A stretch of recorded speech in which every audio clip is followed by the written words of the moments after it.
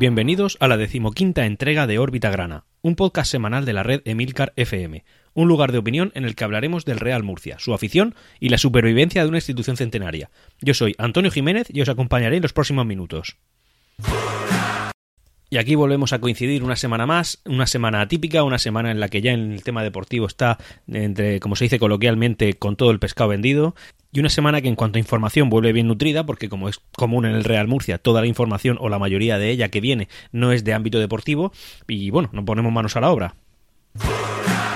Como es normal, ya se está mirando a la planificación de la temporada que viene y una de las primeras noticias que tenemos es que, con casi total seguridad, Julio Algar no será nuestro entrenador y ya parece que está sonando un nombre. En este caso sería Adrián Fernández, que es un entrenador que no es la primera vez que se le oye como futurible para el banquillo del Real Murcia. Actualmente está entrenando a la Escuela Municipal de Fútbol Churra, que es un equipo de una pedanía de aquí de Murcia, un equipo del que nunca se suele esperar nada, pero sí que es verdad que la temporada pasada entró en playoff y esta temporada está haciendo un papel más que digno. Nosotros nos vamos a competir el año que viene, como es lógico, en Segunda División B y vamos, este tipo de entrenadores es el que tenemos que buscar, gente de la tierra, gente que esté en un rendimiento y gente a la que poder darle una buena oportunidad para poder demostrar de lo que es capaz. Y si pudiera ser gente de la tierra que entrene al Real Murcia y que, en fin, que se hagan crecer mutuamente, pues mejor que mejor. Mauricio García de la Vega vuelve a aparecer, parece que este hombre no se cansa y que tiene un pulmón importante y no sé, mucho murcianismo tiene que circular por sus venas para pelearlo tanto. La cosa es que ya en su día Mauricio García de la Vega lo que dijo es que esta directiva no es la legítima y pidió una sanción para ellos. Bueno, pues parece que este miércoles se dirigió a la Federación Española de Fútbol y sí que presentó una queja formal, un recurso dirigido al Comité de Apelación en el cual pues se pide una sanción directamente contra los dirigentes actuales murcianistas. Mauricio García de la Vega, como ya sabemos, es una persona que vino y yo creo que no deja de ser una víctima más de anteriores dirigentes. Sí que es verdad que cuando pudo demostrar lo que tenía que demostrar no lo hizo y él no dejó más que y esto es importante recordarlo, no dejó más que una herencia bastante complicada no sé si fue un mes y medio que estuvo en la directiva. Él, por ejemplo, lo que hizo fue despedir a 4 jugadores y ese despido improcedente de esos 4 jugadores lo que básicamente creó fue una deuda del Real Murcia de 240.000 euros, por tanto un perjuicio económico importante.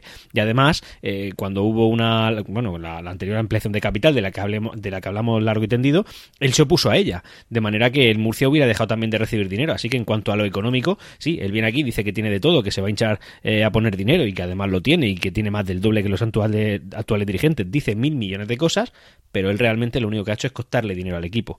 Así que nada, a ver cómo acaba la historia, estaremos pendientes.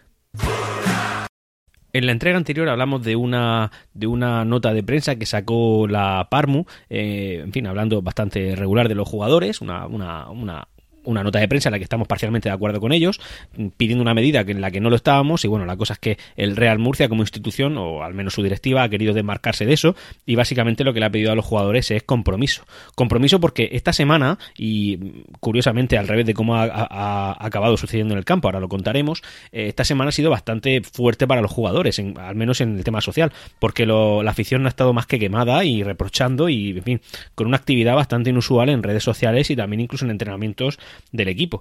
Han habido fotos de los Ultras Murcia en el estadio de Covatillas, en el campo de entrenamiento de Covatillas, que es donde habitualmente entrena el primer equipo del club, con una pancarta gigante poniendo que el escudo no se arrastra.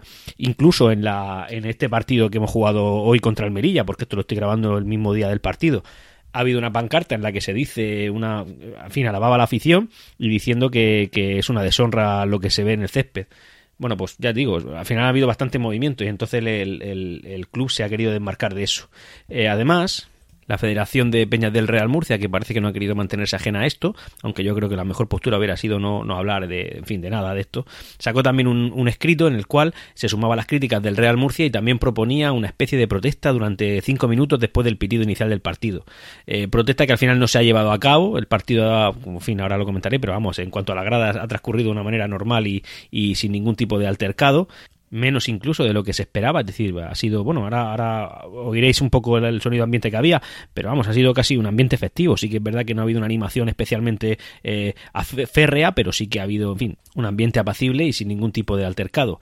El Consejo de Administración, incluso esta semana, viendo los movimientos que estaban habiendo en redes sociales, lo que hizo por lo visto es bajar a hablar con los jugadores pidiéndoles un último esfuerzo para que el Murcia se pudiera salvar por méritos propios y no por deméritos de otros equipos, y además habló con los jugadores de manera que, en fin, con la intención de calmarlos de cara a estos escritos que tanto la Parmo como la Federación de Peñas sacaron. Y esto es algo que me parece responsable por parte del Consejo de Administración, pero no deja de ser calmar a unos niños que no han hecho más que incumplir su palabra, incumplir su trabajo, no ser profesionales y llevarnos a la situación en la que nos encontramos.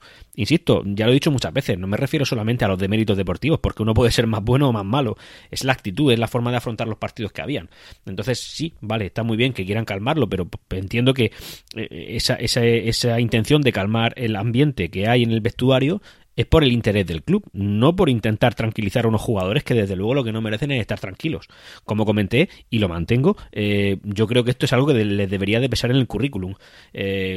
La reacción de hoy de la afición me ha parecido magistral, de hecho por encima de hasta lo que yo tenía pensado, porque en fin, no ha habido más que apoyo, ahora lo comentaremos.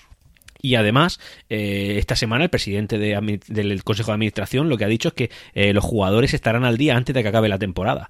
O sea que esa es la preocupación que tienen que tener a día de hoy el Real Murcia, los jugadores del Real Murcia, que es cobrar. Y lo van a hacer. Van a recibir sus emolumentos y disfrutar de los derechos que le da ser trabajadores por cuenta ajena. Insisto, es que esto tiene un mérito excepcional teniendo en cuenta la situación económica del club y el cómo lo hemos llegado a pasar esta temporada. Los jugadores van a acabar al día en sus pagos. Y más aún así, y más teniendo en cuenta incluso una noticia que salió en La Verdad de Murcia, en la cual al Real Murcia le faltaban todavía para poder acabar la temporada 250.000 euros. Si no recordáis, si no recuerdo mal, en la hace una semana eran algo más de 300.000 euros, ya vamos por 250. En fin, esta temporada se va a acabar y la cosa va a salir adelante. Pero bueno, que aún faltando dinero, los jugadores ya tienen asegurado el cobrar. Lo van a hacer, van a estar al día y aquí tiene que venir el Consejo de Administración para pedirles tranquilidad, pedirles sosiego y que por favor cumplan con sus obligaciones. Esto que traigo aquí ahora es una noticia que nos afecta más que nada por tema de morbosidad y nostalgia, y es sobre el tema del estadio La Condomina, el que está en la calle Puerta de Orihuela, en el centro de Murcia.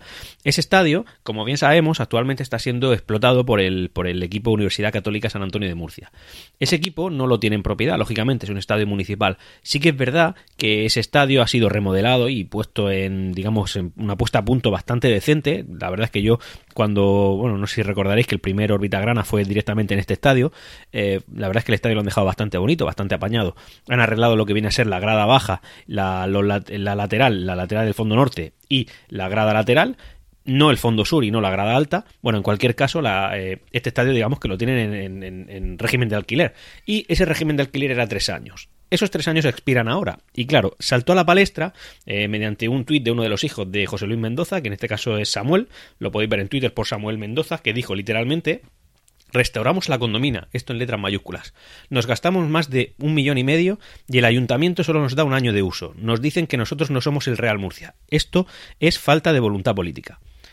Esto es lo que dice. Y a mí la verdad es que me resulta curioso, porque entiendo yo que este convenio que firmaron a 3 años, porque ya van esos 3 años, ellos lo sabían y lo contemplaban, y cuando decidieron gastarse el dinero, así lo sabían.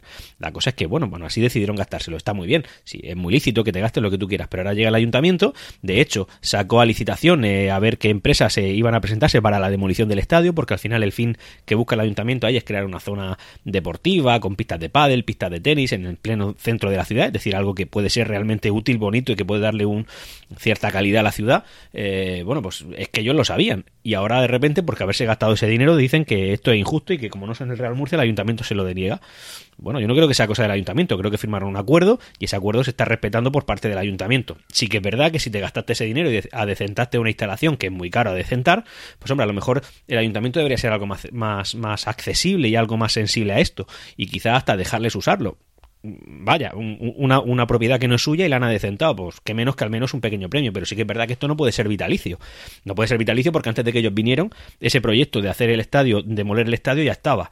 Es una pena, es una pena nostálgica para el Real Murcia porque es nuestro estadio, desde 1924 el estadio de nuestro club, pero sí que es verdad que eso estaba así. Vino Luca y la puede disfrutar. Está bien, es muy lícito. ¿Que se le puede dar algún año más? Pues sí, pero que ahora vaya don Samuel así como de madre mía, qué barbaridad esto que está pasando. Hombre, esto está aprobado. Si está aprobado, pues así debería ser. Pero bueno, entiendo también que hay que ser flexible y accesible.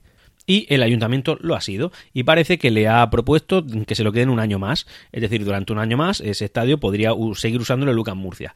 Y no parece que eso haya satisfecho a los intereses del club. Y siguieron insistiendo. La cosa es que al final, de alguna manera, llegaron a un acuerdo con el ayuntamiento. Y el ayuntamiento al final lo que le ha dado es una propuesta por la cual van a poder disfrutar del estadio 2 años más. No infinitamente, lógicamente esto no puede ser infinito, independientemente de que te haya gastado ese dinero.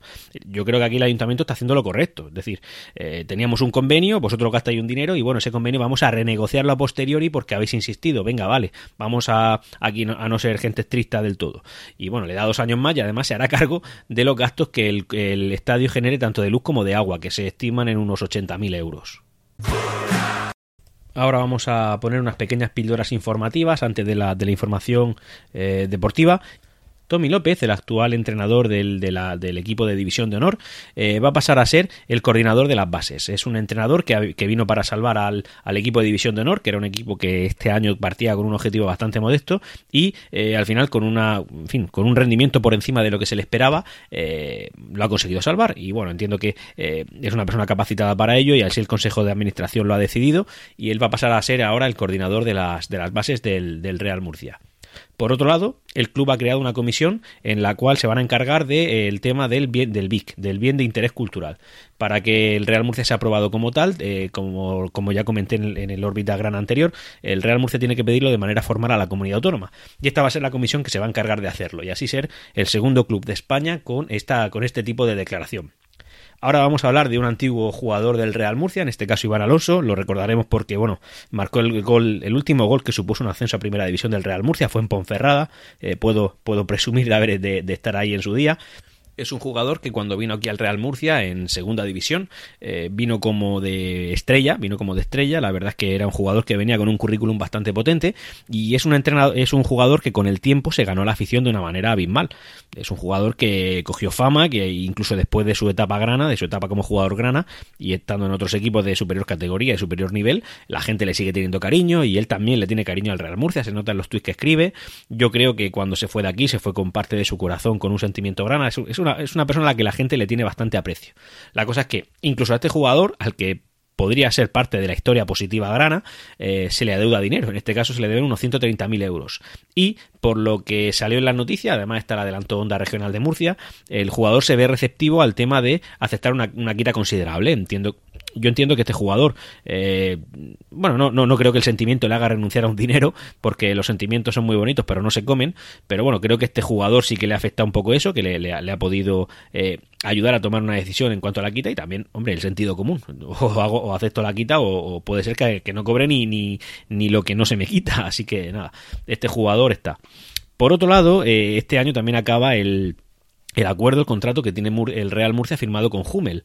Hummel es la marca deportiva de un patrocinador técnico que tiene el Real Murcia, en la cual, pues bueno, la ropa que hoy día viste el Real Murcia es de esta marca.